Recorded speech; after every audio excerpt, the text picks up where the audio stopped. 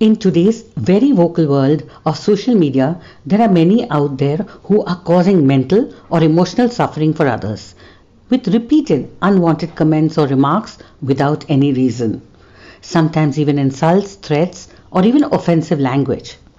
Most of these people hide behind their screens, either painting a false picture or narrative of life or commenting on things that they really have no knowledge or expertise about. Many of us have fallen into the trap of retaliating and commenting, especially when it is targeted at something we feel strongly about. I too have had my moments, but I'm learning to deal with it.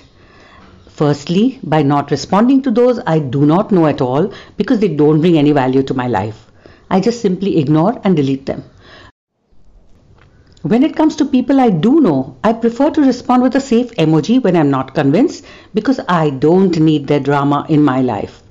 Of course, I always appreciate constructive criticism that makes sense, and so should you, because there is a lot of inspiring content, positive thoughts being shared to encourage and inspire others.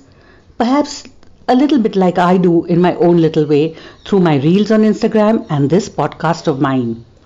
I think the trick to handling social media negativity or trolling is, before racing to respond, read the message twice over so that you do not misinterpret it. Do the same for your response. Don't retaliate. Even though we really can't control the way people interpret what we say, we can try to control the words and tone we use to convey them. Because words carry power. One wrong word or misinterpreted word can change the meaning of the entire sentence for another. No one needs negativity in life. Beware, because like the many things in life, negativity too can become a disturbing habit in the vocal world of social media.